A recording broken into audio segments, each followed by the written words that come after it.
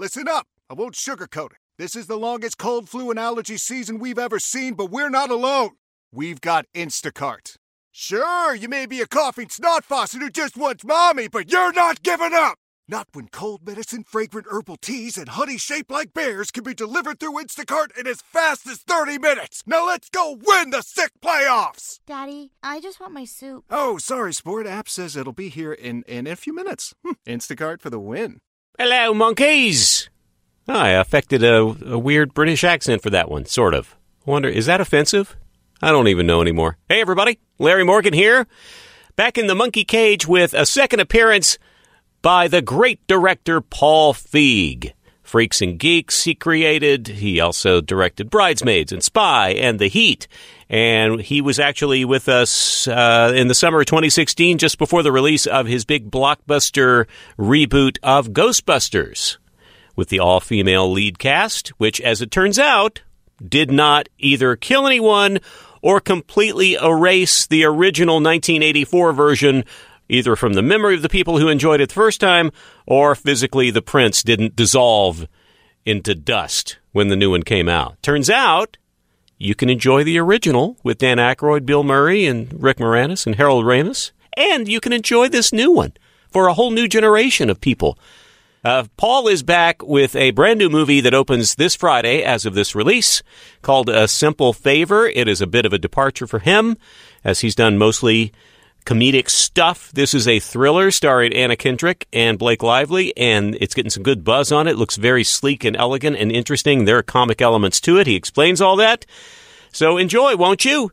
This episode of Snark Monkey with director Paul Feig is brought to you by nobody, because I don't have a sponsor yet. Somebody pony up some dough and bet on this donkey. What? Am I mixing that? It just hit the thing.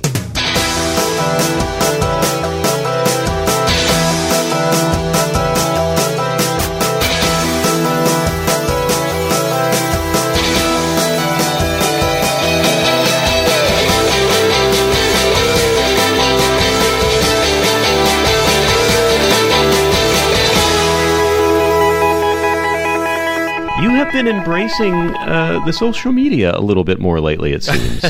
Well, I've always been a Twitter guy, but Twitter's become so much less fun for various reasons over the last few years. I've been following your globe-trotting Machu Picchu recently. Yeah, we've just spent a little over a week in Peru. And Instagram, I've now...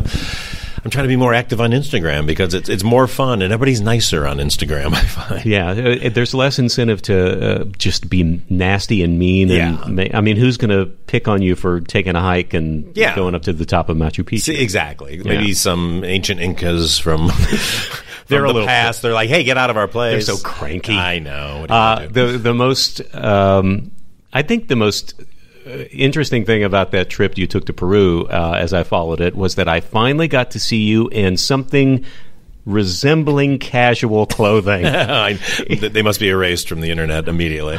You wore a cap. You wore a baseball-style cap hat. Yes, exactly. It was one of those trips where we were moving around so much that I realized I couldn't bring tons of suitcases and hat boxes, if you will, like some sort of traveler from 100 years ago. But I don't know what made me feel so at ease to know that Paul actually does. I think I maybe have asked you about this before, but do you have like evening clothes? Do you wear? Do you have the satin pajamas at night? The smoking jacket around the house? I do have all that. Yeah, sometimes I put it on. Sometimes I do. It depends what mood I'm in. Other times I'll just put on a flannel shirt and a pair of jeans that nobody ever sees, just because I'm going to sit and watch TV on my sorry ass. You're probably sick of talking about your sartorial splendor. I enjoy it. But at what point did you make a concentrated effort that you were going to dress as Natalie as you do? Well, I mean, it kind of started when I was a kid. because I'd read a book about a biography about Groucho, who said he didn't trust any man who didn't dress up. So I started then and dipped my toe in and my mom bought me a suit that was really fancy that I outgrew eventually.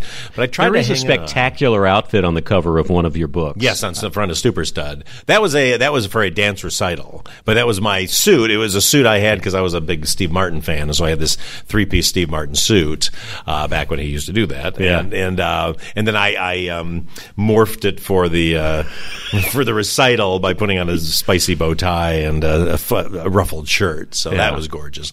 But I don't think I kind of went back and forth on dressing up, but it wasn't until right after I did Freaks and Geeks and was in a meeting. A lot of people thought they wanted to develop a new show with me, and they soon realized they didn't.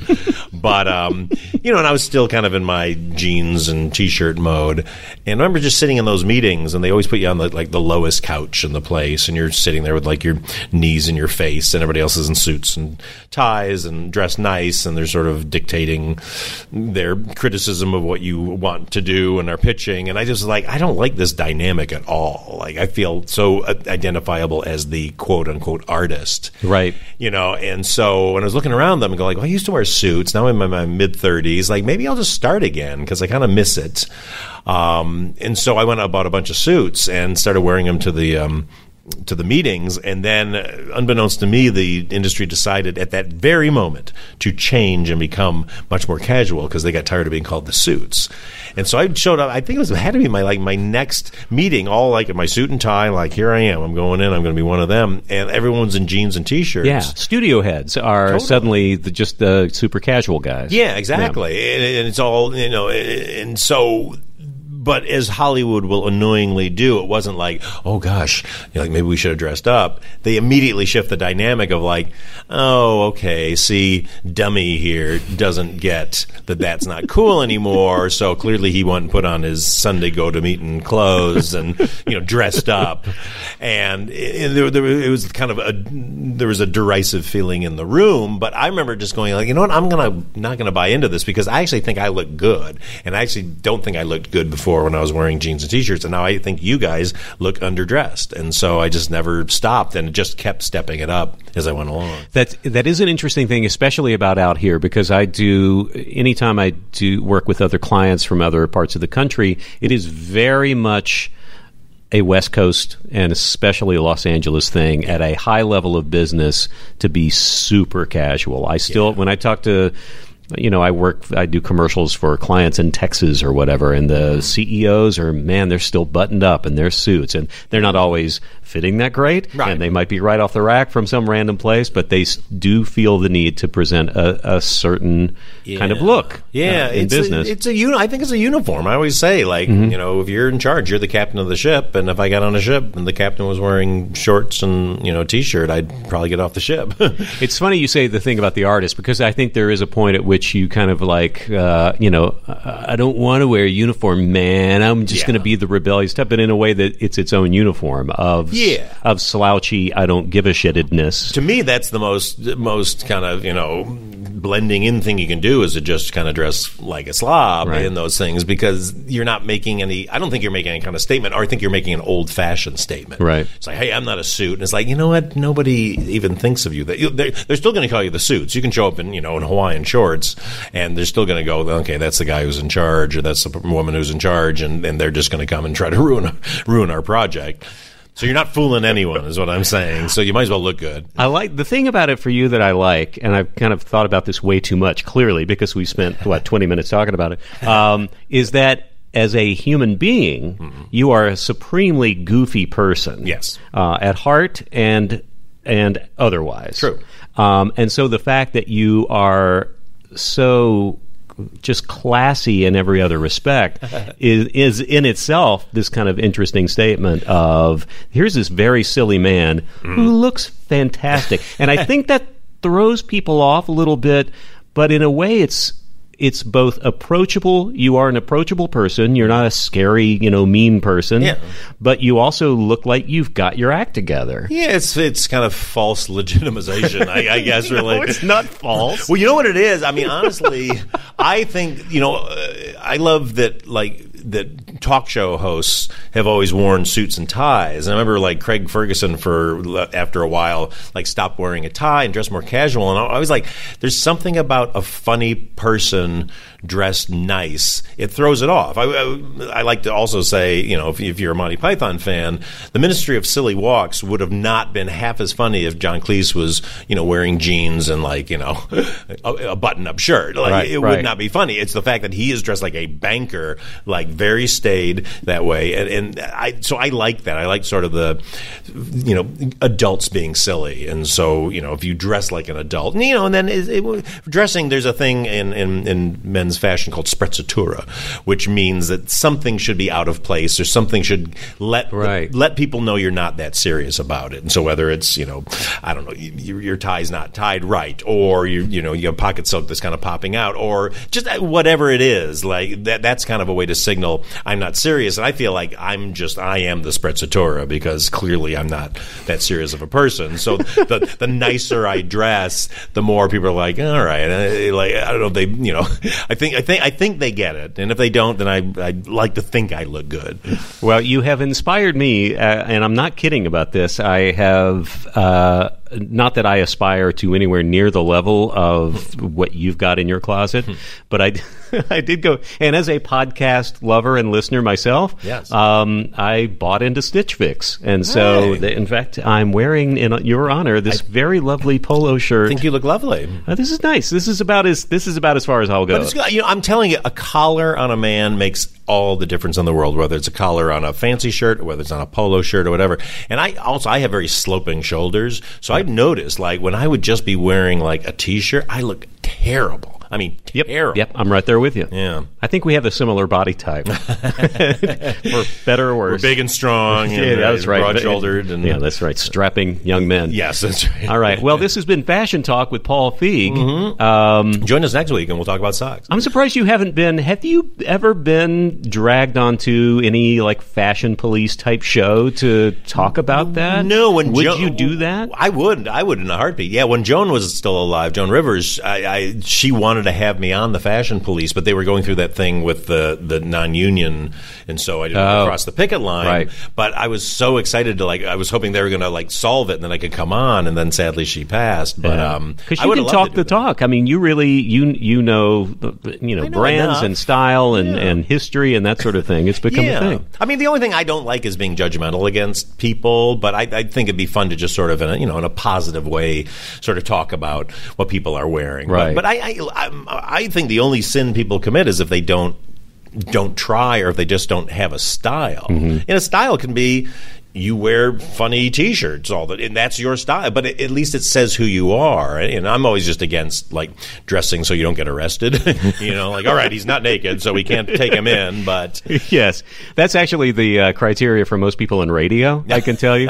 Oh, trust me. Well, I mean, but it's stuff like that where when I was a kid, I had all my favorite DJs that I thought and I just had this image of them. What was your image? I thought they would look like a 50s DJ. Like when you see Grease, right. They're wearing the suit and tie. Yeah, the suit and tie, the flashy.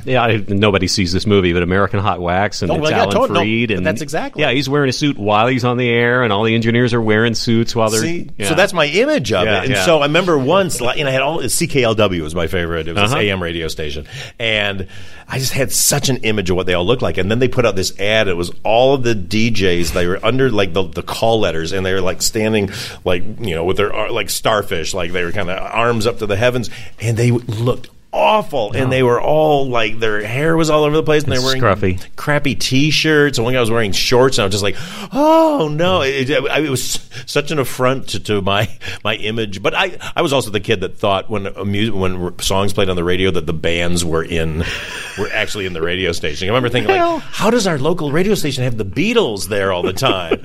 So that's how dumb I was. Kids are dumb. Yeah, I mean, we were all stupid.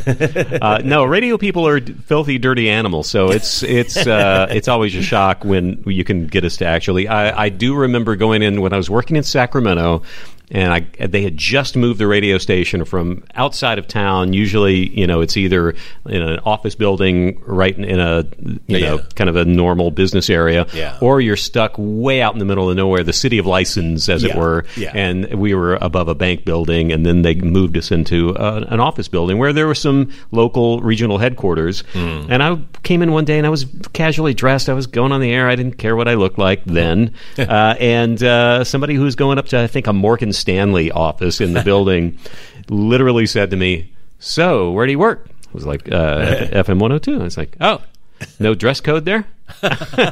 And I was so stunned into silence by the time he got off the elevator. I didn't think, eventually I thought of the comeback of, no, yes, they make us wear clothes there. And that would have been my snappy retort.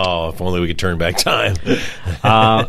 Let us transition. I had a really just like smooth radio style transition, but I'm hungry and tired, so I'm just going to go right to A Simple Favor. Perfect. Just shifting gears immediately. Look at you. I think there was something about, I know what it was. It was that the trailer looks very classy. It looks just kind of like this very elegant, and they are even touting this as a departure from the comedic mind of Paul Feig, or whatever. The darker side of Paul Feig. Yeah, there we go. Which I think makes me laugh. It does make me laugh. But it's true. And this, for anybody who's seen the trailer, and we're releasing this just before the film opens, it is very much something different than we would expect, unless it's just a big prank and there's going to be people pooping in sinks. Yes, exactly. Somewhere. That's exactly. You phoned me out. That's the did Simple I? Favor. No. No, it's a thriller first and foremost. Yeah. I love the thriller genre, but everything I do has to have some element of humor to it or quirkiness. Because I love the old Hitchcock movies, and the Hitchcock movies, they're very tense and they're very suspenseful, but there's funny moments in them, especially with a lot of his supporting cast, like real oddball, eccentric types will show up, or, when you got Cary Grant doing his thing. I just think, for me, and I love all the modern thrillers and I watch them all the time, but for me, I go like, I want to do that, but I don't want to be so serious that we're not having fun, Because thrillers are inherently sort of ridiculous, because especially if they get really twisty and turny, they can be quite silly. Just in terms of logic, if you're really kind of paying too close attention and not just going with the flow of the film, well, people are doing. Wait a minute, people are doing really extreme things, and it's emotions are heightened and all that. So.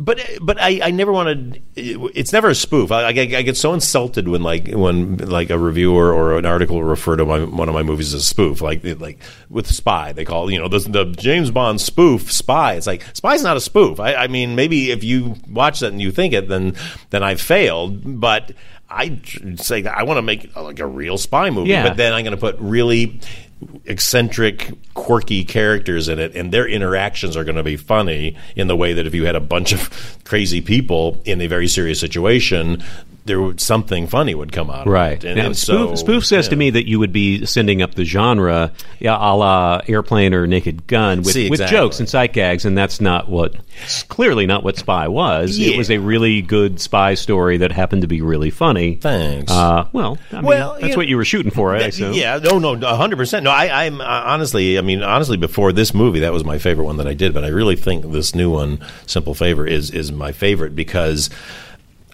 every time I do a movie, I try to walk this tonal tightrope between the real movie, the real genre that we're doing, and playing it for real. But then, how do I still find funny in it in a way that doesn't subvert the reality? Right. And this one was This was even more of a tightrope than Spy was, and Spy was a real tightrope. Yeah. Oh, that's interesting. Because, you do have, as your leads, we've got Anna Kendrick and Blake Lively. Yep. Nice going, by the way. Thanks. They're not bad. They're not bad. They got a future in this business. Yeah, I think they got some promise. Both of them do have the chops, clearly, to be funny, and to push that envelope with you. Yeah. But I can see where that would be, especially for something that is meant to be outright a thriller. I mean, the trailer clearly sets up something very mysterious, cliffhanger-y, what happened to so-and-so, that sort of thing, which is just kind of a classic basic right there, a setup for something.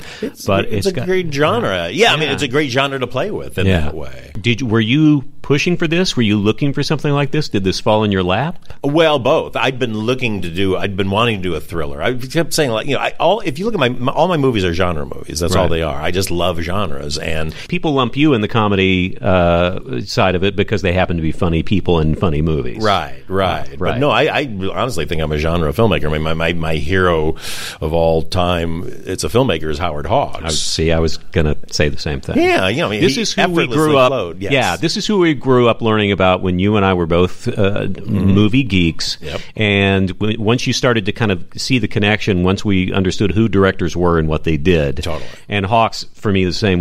Billy Wilder is kind of in that same thing, where some of the best comedies of all time. They also have Hawks did one of the best westerns of all time. Yeah. I like Red River better than any other thing that John Ford made. Could do a screwball comedy, and they could turn around and do Billy Wilder's The Lost Weekend and Sunset Boulevard and Some Like It Hot. That just doesn't seem fair. Yeah, totally. But that's probably when we were little wannabe movie makers, when you were making Super 8 crap in the middle of your alleys and backyards. Exactly, downtown L.A. You wanted to do everything. Well, I kind of figured that out slowly. It was just because I always wanted to do comedy, but I found that, unless it was like Marx Brothers or those things that are just like, they're just balls out. They only exist to make you laugh. They're crazy, they're anarchistic and all that. All the other comedies I would watch always felt like the wheels were off the track. I mean, look, there's classics like Animal House and Blues Brothers. I think is a perfect movie, personally, just because you think Blues Brothers is a perfect movie. I do. I honestly do. Okay, we're going to come back to that. You can finish your thought, but I'm making a mental note here. We're putting a pin in that. Yeah, exactly. All right. but I found that like there was a lot of people use, unless they were doing just total anarchy like the Marx Brothers, they use the comedy genre as a way to go, oh, well, we have a story, but we don't necessarily have to be that realistic in our portrayal of the story. And we can do a joke at the expense of the character and of the rules that we've set up. And so you're kind of going along like, okay, this is fun, but I know the stakes here and I know what I'm invested in. And then suddenly, like a joke or a set piece will come up, and you go like, wait, why is that person who I thought I knew what they were about doing something in a way that I don't believe what they're doing? Yeah, it's fun to surprise it on. Just go like, oh my God, I didn't think that person would do that. But you should always go like, but I see that they would do that. But when they just do something, you're like, why the hell did they do that? Right. That clearly they're just trying to go for a joke, the filmmaker. Then it threw it all off. And so for me, I just was like, I need to face my comedies like they're dramas that are funny. Interesting. And actually, we talked about this before, but your first major motion picture was not filled with laughs at all. No, it was not. I Am David, the little scene. But I think it's still on Netflix. I remember you and I had an email exchange where you were very kind. We were trying to figure out a time where I could come and just visit the office that you were directing episodes of the time. Yeah. And you just happened, you were kind of quietly touting, I Am David's on HBO right now. And it was kind of this very gentle plea to me to like, could somebody please watch it? There's some good stuff in it. And I thought it was lovely. It was like you seemed very proud of it, as much as you were a little hamstrung by budget and that sort of thing. Well, you're proud of all your children, even the ugly ones. And I was. Oh, I hate my ugly kid. No, that's that one. That one's got it coming. No, I mean, look, you work so hard on these movies. I mean, before that, I made a movie for $30,000 that never got released because I paid for it out of pocket. I shot it in 6 days as a feature film in the middle of a field. It's an hour and a half long, and I'm really proud of it. But I worked as hard on that movie as I do on, Ghostbusters. And so to put all that time and energy and sweat and everything into it, and then nobody sees it, is just gutting, because that's why we make movies. I'm not like a painter who paints a painting and then burns it because I don't want anybody to see it. I want people to see it. And so, I Am David just didn't draw you into the theater because it was I didn't understand kind of how to do commercial film back then, and so you just kind of go like, I love this, who wouldn't love this?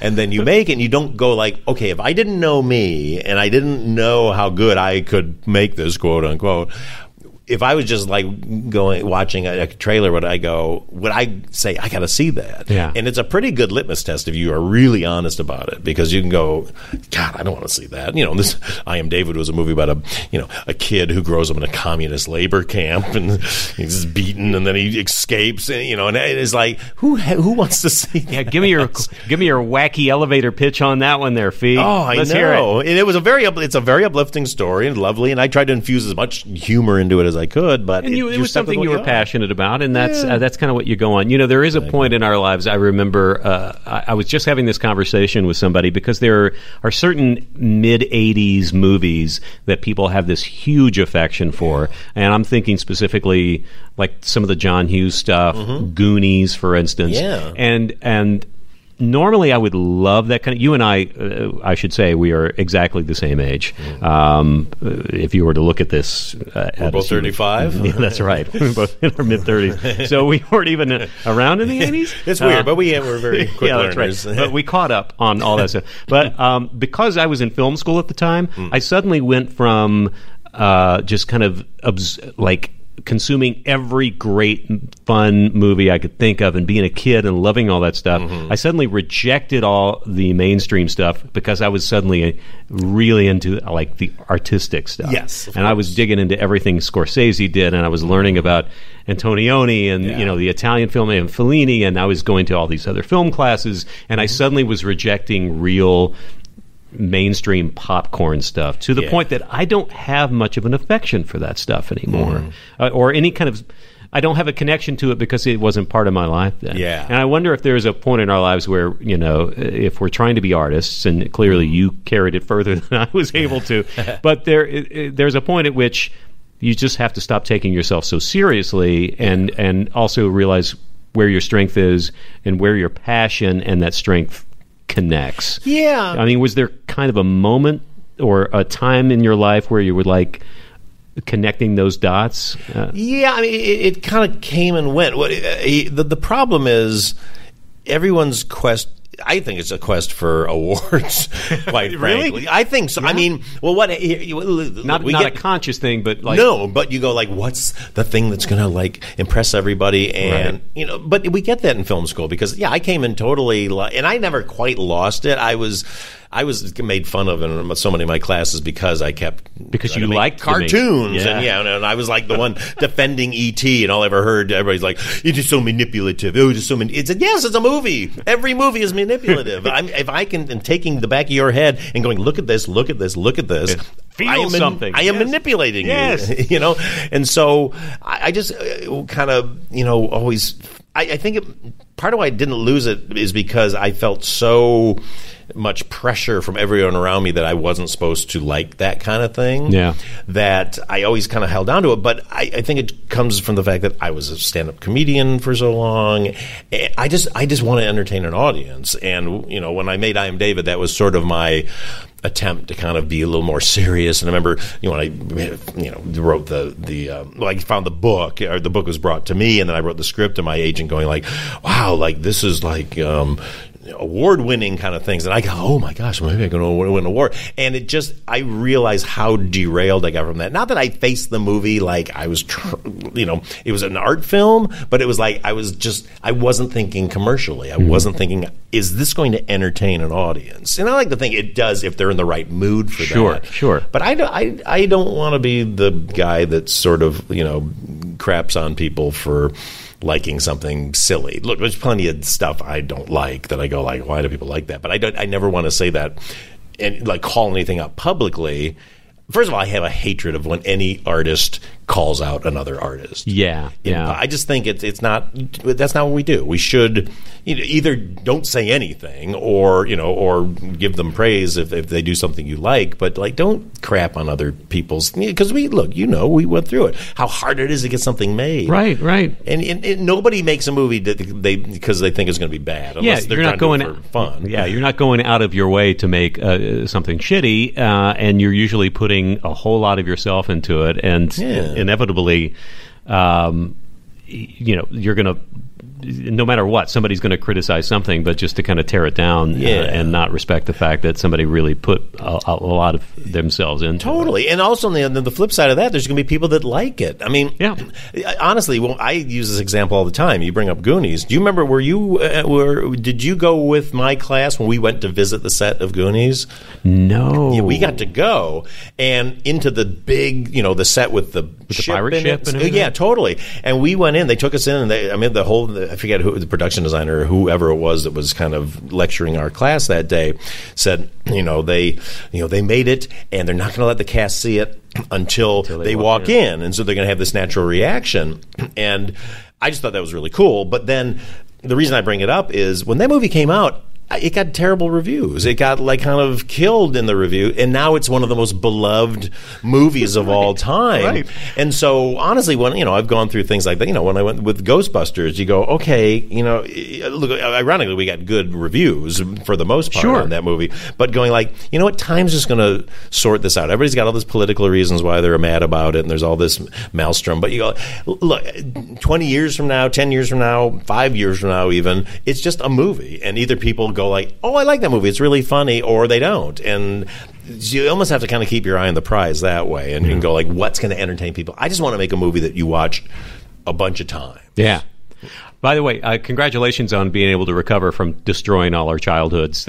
I know. Well, done a nice job of coming back. I feed off of that. It's like drinking the blood of your enemies. Exactly right. Yeah. So I actually lost 20 years. I got younger. I was going to say. Yeah, look, all the lines are gone. Exactly. My hair's all blonde again. Yeah. I got to get a deal like that.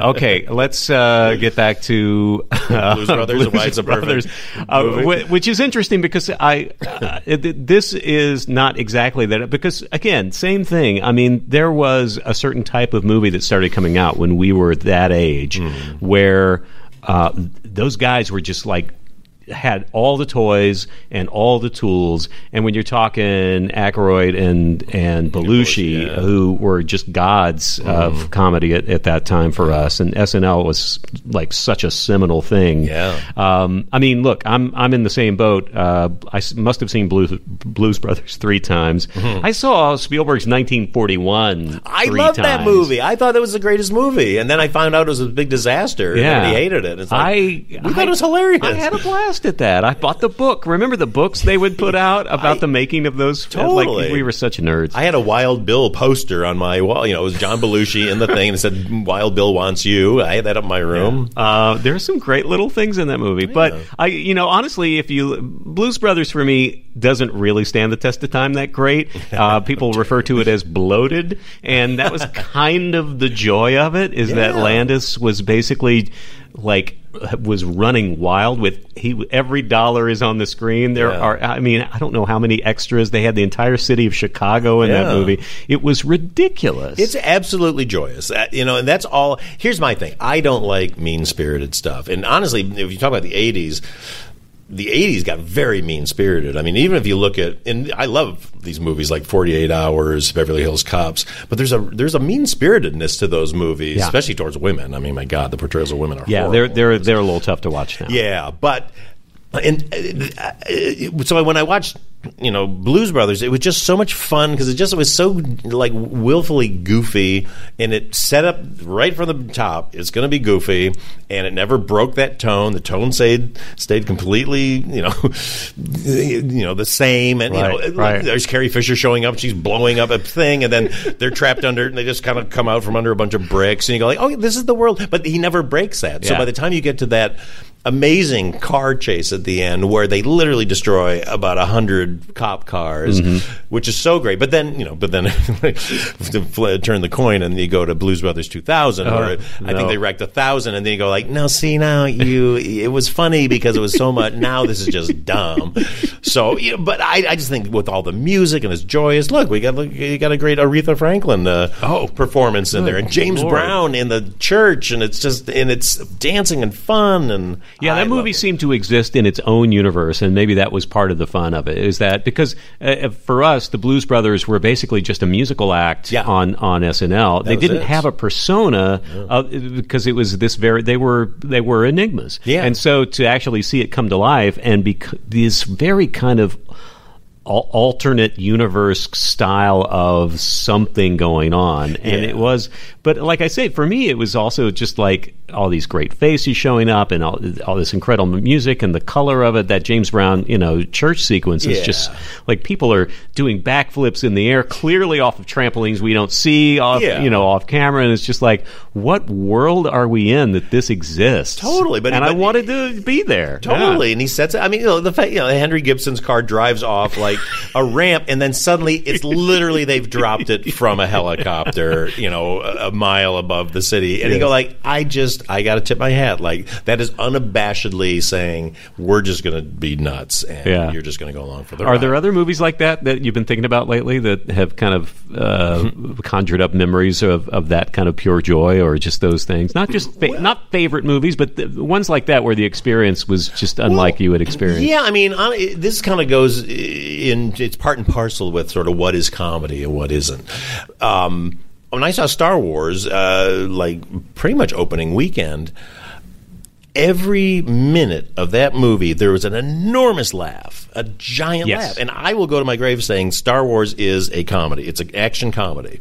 Because, take it seriously. Everything is serious. The stakes couldn't be higher. They're trying to save the world or whatever, try to save the resistance and stop this evil empire, which is very, a big World War II. It's just, it's everything the bad in the world. But they did it with these really fun characters, and Lucas had jokes along the way, and I remember the audience going crazy every minute, a giant laugh. And then same thing with Raiders of the Lost Ark, same type of thing. Absolutely, those are action comedies, but we don't. But what's great is since they don't present themselves as comedies, they're not sold as comedies. You go, oh, this is an action film. And I'm having so much fun in it. And so that's what I want to do. I mean, I feel like some of my movies have been hurt in the marketing because they've just gone like, it's a comedy. Like Spy got hurt by the fact that they were just like, it's a crazy comedy. Yeah. Because it is a comedy, but it's a real spy movie. And so what happened, they would do ads where you always see her falling over on the scooter. We talked about the scooter, and in the context of the movie it makes sense, but in an ad it just looks silly. So so that's why with Simple Favor, we are a thriller, but you're going to have fun and you will laugh in it. But if I said it was a comedy, it's not funny enough to be sold as a comedy, and I didn't want it to be that. Yeah, there's probably some algorithm somebody could come up with laughs per minute or something, where suddenly it's like, nope, you didn't meet the comedy threshold, Paul. We're gonna have to call this a thriller instead. Well, I wish they would do that at the Golden Globes. I'll tell you that much. No kidding. They jam these movies into the comedy section. The Martian, right? That's the most. Yeah, Spy and Trainwreck lost to The Martian, which The Martian's an amazing movie. Yes. But it's got like a couple of laughs in it. It's not. I wouldn't call it a comedy. Clearly not a comedy. Yeah. It's funny. Just going on that same premise, I think we think the same way, but I think it's also the movies that stand the test of time are because they are able to satisfy all those little joy centers in the brain. I immediately thought of Die Hard. Moments that Will is, come out to the coast, we'll have a few laughs. I mean, he's, it's the middle of this really intense action movie. Jaws, in particular, I think has Spielberg's always been very good about peppering, funny moments. There are light, and clearly part of that is just to diffuse the tension. If you were just tension the whole time, then when there is really something to feel, good horror movies use that very effectively in much the same way. Yeah, and I just feel like a lot of movies, when they're dramas or thrillers or whatever, have lost that just the kind of ethos to do that, to realize the audience needs that and the audience wants that. And everything, I just hate everything's so compartmentalized. It's like, are you a drama or are you a comedy? And it's like, well, what if we're like life and we're laughing and it's tense at the same time? Tell us more about A Simple Favor. This is based on a novel, correct? Yep. And that's all I know. There you go. I know the plot from the trailer. There you go. Well, you think you might know. Exactly. Do you really know? Oh, well, I think I do, Mr. Feig. I think I figured it all out. In fact, I know where she is and who did it. Oh, no. Oh, great. It's pretty obvious, frankly. Yeah, that's right. It's written all over the screen. No, it was. The road was it was a book that it had a big bidding war in Hollywood for it. And this was before we got involved at all. And Fox 2000 got it. They hired Jessica Sharzer, this amazing writer, to do the adaptation. And then they sent it to us because we have a producing deal, my company, Fico Entertainment, with them. And so they sent it to us saying, like, this movie's like crazy. It's like, it's a thriller, but it's sort of bananas. Like, we don't know if it's a comedy. Is it a drama? And so they sent it over to us. And I read it and loved it so much. I was like, I want to direct this because I'd been wanting to do a thriller, but I don't know how to write a thriller really from scratch. And so just kind of jumped on it and and then worked with Jessica Sharzer, just going like, hey, let's even make it even more twisty. Let's even have more fun and with the surprises, and just plowed forward. And ironically, 9 weeks out, Fox decided they actually didn't want to do it anymore. Oh. So the fantastic Lionsgate came sweeping in and saved us right at 9 weeks out for production, and we kept us right on schedule. So it's interesting for you to say, or just even being self-aware, I guess, enough to say, I don't know how to write a thriller. I mean, you write a lot. You have written a lot. Why does that feel like something you couldn't crack, or it just hasn't, not your brain doesn't work that way? Yeah, I don't think my brain works that way. I read a lot of thrillers. Patricia Highsmith's like my favorite author, I think, of all time, actually. So I around it now he's going, I can write that. But like when I sit down to do it, it's like, it's hard. I'm better off if like somebody supplies the bones or gives and then it's like, then I can see how I can add to that. It's just a different skill set, really. Yeah. And as far as casting the film, we mentioned the two lovely leads that you've got there. Or have you worked with Blake before? No, I've never worked with Anna or Blake. Okay. I'm just a giant fan of both of them. And, with Anna, it was like, I'd seen her, like, when she's in 50/50. I love that character that she plays so much in that. And so when I read this script, I was like, it kind of... you think it's that character, and then we kind of get to play with that a little bit. So I knew it'd be the kind of thing where the audience will bring in an expectation of, good, it's going to be Anna doing her thing, and then going like, oh my God, there's so much more here. And with Blake, it was the total opposite. It's like Blake, you're used to seeing her as a heroine and a good guy, right. And you go like, this is going to be fun because people are going to see Blake in a way they've never seen her before, and she's amazing. I mean, they're both so good in it, and Blake just turns in this performance that nobody's going to expect. Do you approach this film with a whole different look and style and feel? I mean, I called it elegant earlier, and just from the picking up in the trailer, it seems to be a different palette. There's just choices were made somewhere along the line to give this a very specific look and feel. I call it suburban noir. Okay. And who shot it is our old friend John Schwartzman. Oh, wow. Yeah, who we went to film school with. And fantastic. John and I have been trying to work together ever since film school, because he and Gregor Rocky were film partners, and Rob Lahani and myself were film partners, but the four of us were like we worked on each other's projects. And I was just, John was, like a rock star in film school. Yeah, he shot Phil Joanno's short Last Chance Dance, and it was like literally like a Spielberg movie had been made in our class. And we were like, what the hell? I know. And then, but then John went on to shoot, almost all Michael Bay's movies, at least the first half of his career, and then Spider-Man and all that stuff. But then it just happened where Bob Yeoman usually shoots my movies, who's fantastic, and I love him. But this movie, because our schedule was kind of going off and stuff, he ended up going on to Mamma Mia 2, and John just happened to be available, and it was just great. We just had the best time, and but he really, he embraced this suburban noir thing that I said, because I like the idea of sort of dark things happening in brightly lit normal spaces, right? Sort of the banality of evil, right. Versus like noir where there's shadows and things are lurking. Is like, to me, it's scary of like, I can see everything and something really fucked up is going on. Then that's kind of fun. That's great. Yeah, and John brought that to it, and nobody moves the camera like John Schwartzman, so it's fantastic. pretty cool. I can't wait. It's fun. And then on top of it, my third cast member, if you know a movie called Crazy Rich Asians, Henry Golding, who's the star of that, is the male lead in Simple Favor, and he is my hero. There is some fortuitous timing for you right there, because people are discovering this guy right now as we record this a couple of weeks in a row with huge box office, deservedly so. Yeah. Just a terrific film. Yeah, it really and, is. And boy, this guy, you got him early. He's and great. Maybe you got him cheap. I don't know. Well, compared to now, it might be going up now. Yeah, I think his price is going to go up. No, he is the greatest. Just a great look, man. Just commands the screen. Yeah, I just knew I wanted somebody new for this role, and I needed a very specific type of guy who, when you first meet him, you're like, who? It was like when you meet Blake and his characters, you go like, I just met like Nick and Nora Charles. Like, here's Anna Kendrick, this suburban mom, and suddenly these two beautiful creatures live in her neighborhood, and they're so cool, and they're drinking in the middle of the day, but then you have to discover a vulnerability in him, and, right. And he has to go through a lot of phases, and Henry just seemed perfect, and so I had to work to get him approved, just because people didn't know who he was, and nobody knew if that movie was going to do well. But I was like, you guys, this guy is great. And he even, and he went through a lot of hoops. He had to audition a few times, and then he came in and had to do a screen test with Blake Lively, that's got to be nerve wracking. And he just killed it. He crushed it, and he was so good.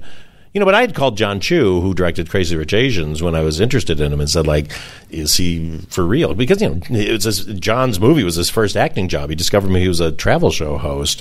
Wow. Yeah, and I watched his travel show reel from Asia, that he did in, like, Singapore and all that. And he was so charming and funny on it that's all I don't even like. I don't kind of even really audition people that much anymore. I get more from if I can like watch something they did, or I can sit and have a drink with them and just see what's funny about them, because then I can tailor something to get their personality. I'm less interested in general with people like acting, you know what I mean? Like creating a crazy character, unless there's somebody like Blake and Anna. Right. And people don't audition well. I mean, I think that's become, now you've been around it enough that I think being in the room and just kind of seeing, maybe testing somebody for chemistry or even improvising something can help, but usually, and also part of it must be just from a personality standpoint, is this somebody I want to spend the next however many weeks with? That's a huge deal. I mean, maybe more so than ever. Totally. It's one thing to put up with an asshole who's talented, but to put up with an asshole who may not be as talented as it's like you'd much rather work with somebody you feel like you've got some potential with, who you actually want to be around for a while. It's so part and parcel with all that, and again, like you say, like you hear somebody's a nightmare, but you go, they're perfect, and I could just kind of get through. But I mean, I'm at a point now where I don't even know if I care about that, because I just don't want to have a bad time. Yeah. It's so hard. People love your sets. I mean, I run a fun set. That comes back all the time. Yeah. I can't work any other way. I can't, if there's tension around or angst, I fall apart, or not even fall apart. I internalize it, and so you're an actor. All my energy. Yeah. You're an actor. You've probably seen situations. there are people. There are bosses who kind of rule by that fear factor of at any moment they might, and they literally revel in that. And some people are very effective that way. Yeah, I just don't. I just don't buy into it, because, and it seems to work for guys, but I just think, A, why do you want to create a terrible situation for everybody else? And B, I don't think you get the best work out of people. I think the people that run those kind of sets might even get 20% better work and movie and creativity out of the people that they're screaming at if they weren't screaming at them, because then everybody wants to contribute, and then you're just the ringmaster. And you look, as a director, you get credit for you get credit for it. So if the catering guy comes up to me and says like, "Hey, I had a funny idea," it's like, "Cool, tell me." Sometimes it's terrible. Sometimes you're like, that's brilliant. Or sometimes you go like, well, not that, but actually, thanks, because that gave me an idea that's kind of like that, but it's tangential to it. And, and they feel good. They've contributed, and I feel great. I got an idea I never would have thought of, and why would you ever cut off the creativity of all these creative, if whoever's there is there because they've got talent. Yeah. So use it. It only makes sense that you would want people who look forward to coming to work every day. Yeah. I mean, I know it's a movie, and everything, and people are paid well and all all that stuff, but it's still hard work, and you still want to kind of enjoy it at the end of the day. Yeah, I mean, the pressure is, not poor us in showbiz, but there's a lot of pressure because, I'm in charge of millions of dollars, and I'm on a schedule that's super tight, and, I can't go over, and I can't, unless I don't want to work again, and so you have to almost fake yourself into thinking the stakes aren't high and you're just there kind of having a good time, but at the same time, not so much that you're not realizing that what we're putting down, that's it. Like, that's going to exist forever. And so let's get something good, but then adding on to that, you want to make sure that there's a playfulness about what you're doing, because then you're just capturing lightning in a bottle. Yeah, what I mean? And if everything's so buttoned up and so rehearsed within an inch of its life, I personally feel like it loses some fun. That's why I don't even do camera rehearsals. I kind of go like, okay, they're going to be here. Let's just light it, set it up, and then...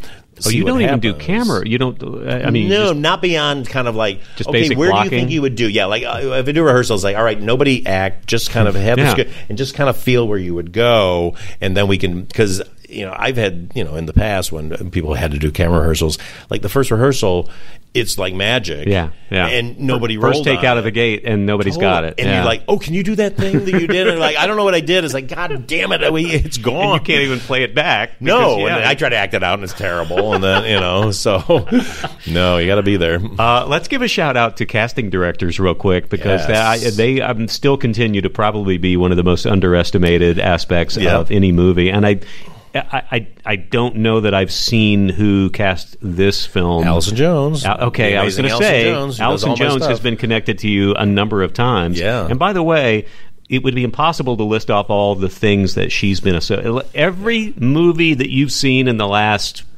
20 years that's funny. And TV show.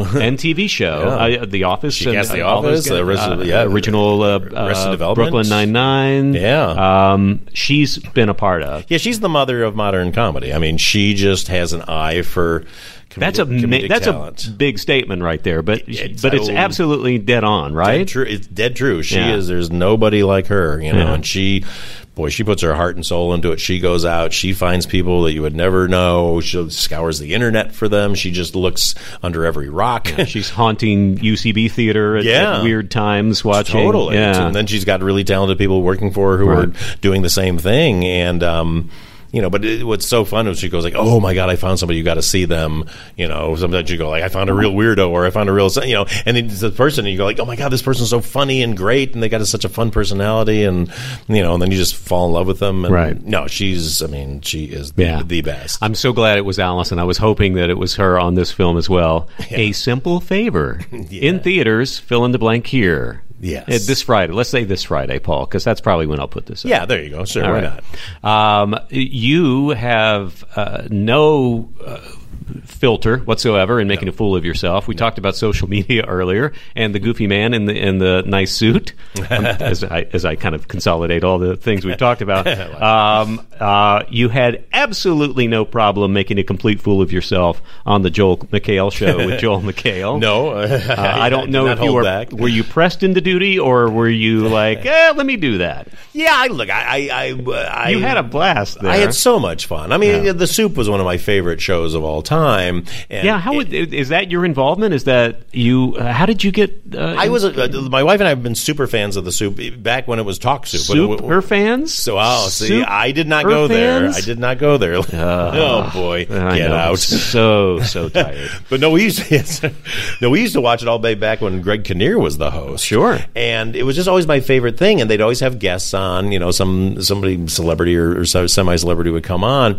And for years, we'd watch, especially Joel McHale. We really loved when Joel hosted it the best. Yeah. And I always go like, oh, I wish I could be on there. And then there's some guy I kept meeting at a party who said he was a producer on the show, and he said like, oh, I'll get you on. And then like I never heard anything, and then it turned out he might not have really been a producer on it. and what, that happens in Hollywood? Yeah, it's weird, wasn't that? But so then like I finally was like called my publicist like a few years ago and like, see if they would ever have me on. It turns out like they like what I do, and so they were like, we'd love to have him on. Why, we wish you would have called earlier. I was like, oh no, why didn't I call earlier? So I got to be a guest on The Soup. I think 3 times, I think, and then it got canceled. And as I was so bummed out, because I just missed watching the show, but I also had so much fun on it, so it just made it my goal to get it back on. And I ran into KP Anderson, who's the exec producer on the show. He lives in my neighborhood one day, and I said, like, we got to bring that back. He goes, well, weirdly, Joel's actually talking about maybe doing it, and so we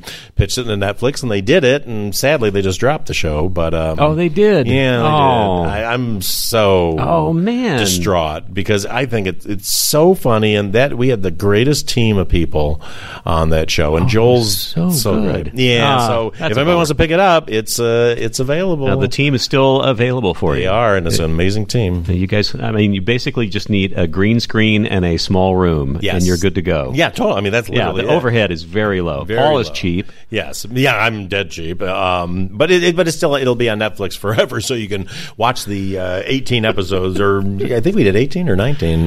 So they're still there. Oh man. Well, I'm hoping somebody's done a supercut. I challenge anybody on the internets to put together a Paul Feig supercut on the Joel McHale with Joel McHale. I did some really stupid stuff. You really did. They would take great joy in seeing how far they could push me. Man. And I don't think I ever turned anything down.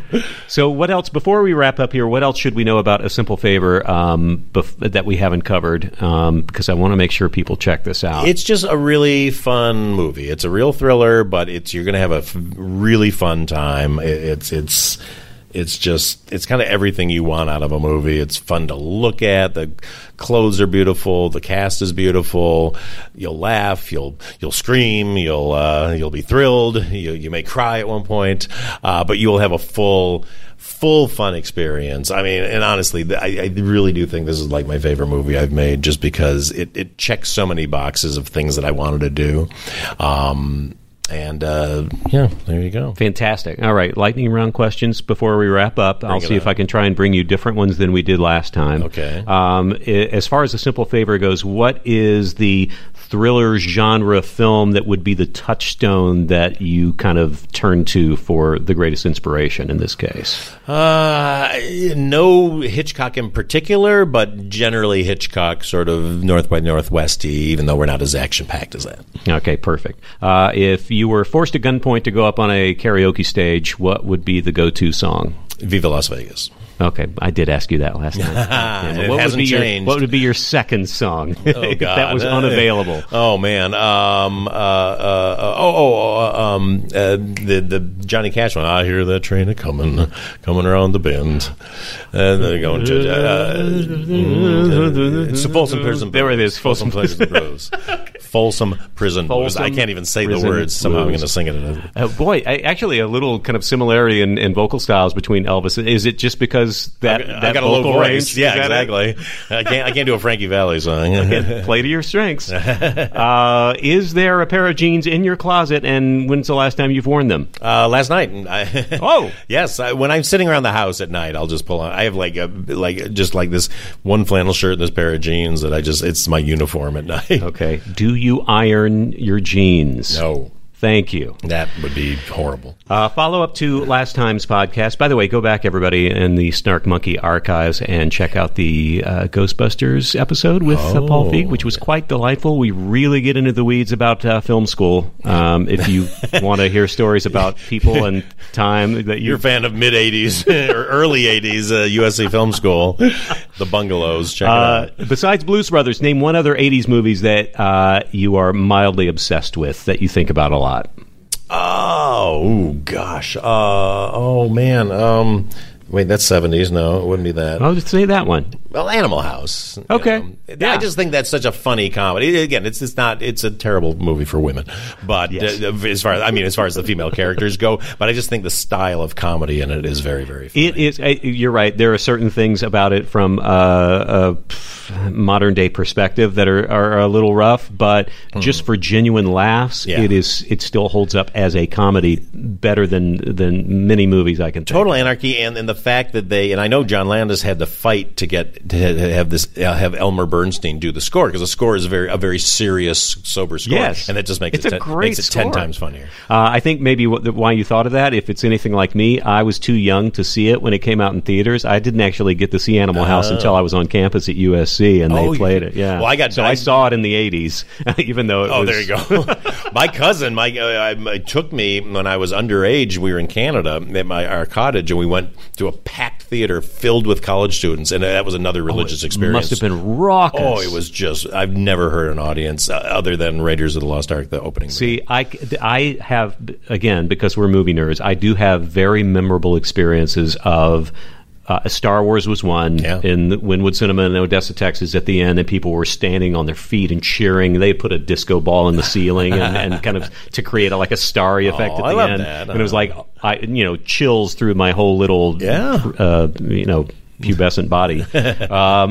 What else? And also seeing Richard Pryor's first concert film, The Wonder in the Red Shirt, the very first Richard Pryor live at a midnight showing. Amazing. With a whole bunch of white kids in West Texas, and literally rolling on the floor laughing so hard I couldn't breathe. Oh, yeah. And the entire theater filled, just responding to this guy. I've never forgotten that. Those are religious experiences. I asked you, this is the follow-up to the question that I must ask. I'm contractually obligated by my overlords to ask a monkey question. Since our last podcast, have you worked with a monkey, had an encounter with a monkey, purchased a monkey, smuggled a monkey into the country? Any of those? No, I have not. But I did work with a monkey before our last podcast. I think we told that story. Yeah. No new. I have no new monkey shines to report. Okay, you've got some work to do. I know. If there are monkeys in London, tell everybody your socials real quick, because you are fun to watch in your travels. I'm just at Paul Feig, PaulFeig at Twitter and on Instagram. And what'd you get at your favorite coffee shop in New York the other night? Or day? It depends. I mean, it's usually breakfast I have there. Yeah. So I believe I had a good Western omelet, egg white omelet. Nice. Yeah. Nothing better than like a New York omelet. Paul, you're a mensch, as the folks say. Back at you, Larry. Right, and a simple favor. I cannot wait, and I hope it does great for you, and but not so great that you get too big to continue to talk to me in the future. No, I'll talk to you. The bigger it gets, the more I'll talk to you. What? So let's hope for like $1 billion. Everybody, go out, screw that movie pass, pay full price. Let's go. Let's do it. Get a monkey. Get a monkey! Why? If you have T-Mobile 5G home internet, you might be hearing this a lot. Why? Every time your internet slows down during the busiest hours. Why? Because your network gives priority to cell phone users. Why? Good question. Why not switch to Cox Internet with 2 times faster download speeds than T-Mobile 5G home internet during peak hours? Okay. Stop the whys and visit cox.com/5G home for details. T-Mobile prioritizes certain T-Mobile phone users over home internet users during times of congestion.